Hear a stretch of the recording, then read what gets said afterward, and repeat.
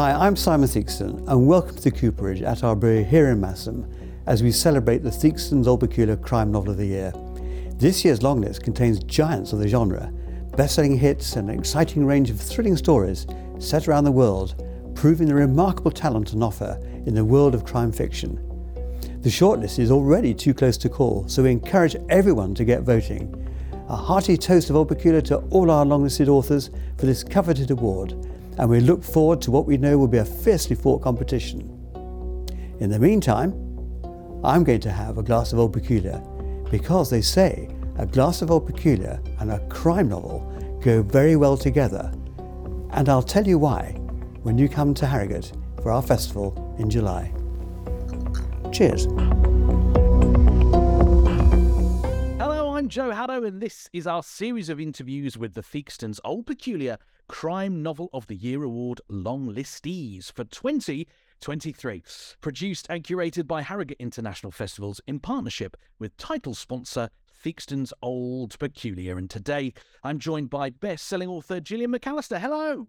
Hi, thanks for having me. Oh, it's so lovely to see you again, albeit virtually. How are you? I'm very well. I'm toiling away in my office on this. Are you toiling? I am toiling. Have we interrupted the toiling? No, a very welcome interruption. Well, congratulations on being nominated for the biggest crime award, for the biggest award in crime fiction. How does it feel? Amazing. I always read the long and short lists, so to be on it is such an honour, and also I don't have to read me, so less reading for Best one. Oh, you could tick that one off the list. Fine, know that one.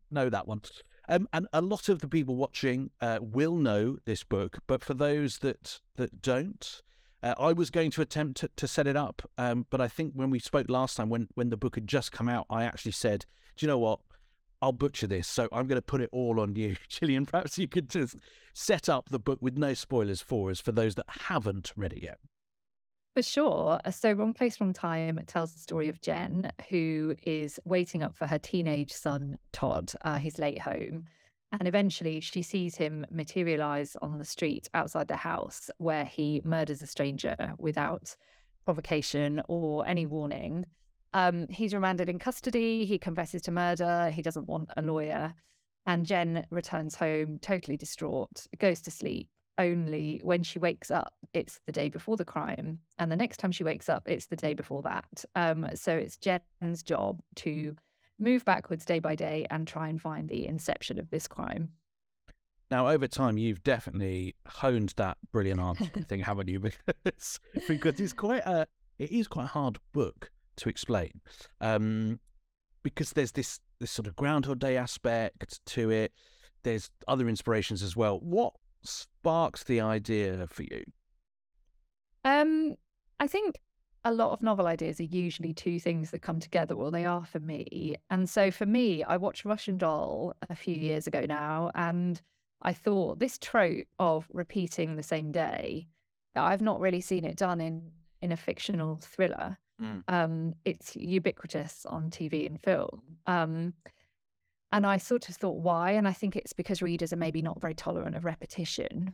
You can't montage the same day as in Groundhog Day in a novel. And then I watched this news segment on knife crime, and I thought, how interesting, and tragic, but interesting always to an author to have a perpetrator in your house, not a victim, but a perpetrator. And the two ideas came together, and I suddenly thought, what if she wakes up yesterday and then the day before? And it seemed really natural to me to move it backwards. Yeah.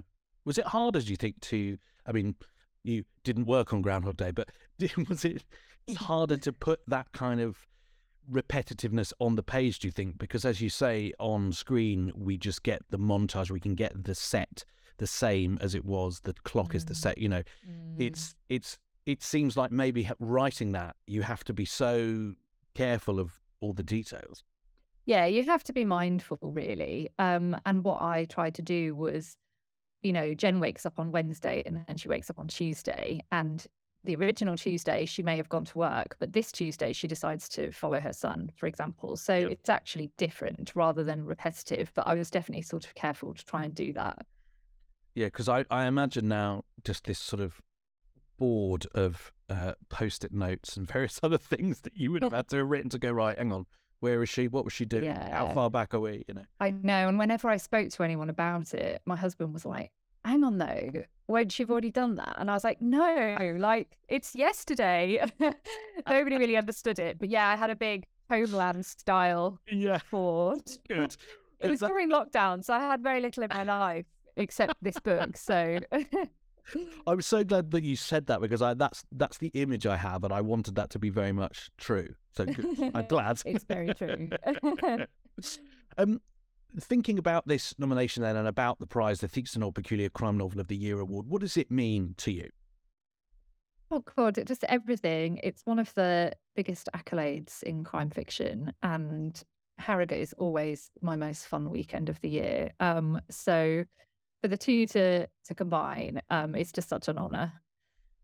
And thinking about July, which isn't that far away now, because I had this sort of weird moment earlier where I was like, oh, hang on, we're nearly in May. Oh, we're nearly in June. It's fast coming. What are you most looking forward to when we get there? Because for me, I just always think the first thing I do almost is go to that lawn outside the Old Swan and just wait to see who I see. Yeah, that is, and that's what I do basically for 48 hours. Yeah, the white tent, the bar, milling around, that's what Harrogate is. And you might just meet, one of your heroes. So what could be better? Exactly, yeah. You might meet some of the people on this fabulous list and be able to talk about their books as well, because you'll have read them all. So that's very good. Gillian, it's lovely to see you, and a pleasure to speak to you as well. And congratulations again on the nomination. Thank you. And if you like the sound of Gillian's book, well, you can purchase it right now from our friends at Waterstones. And once you've read it, you can vote for it to be on the shortlist. Just visit harrogatetheakstoncrimeaward.com before Thursday, the 18th of May, to cast your vote. Lovely to see you, Gillian, and best of luck, and see you in July. See you at the bar.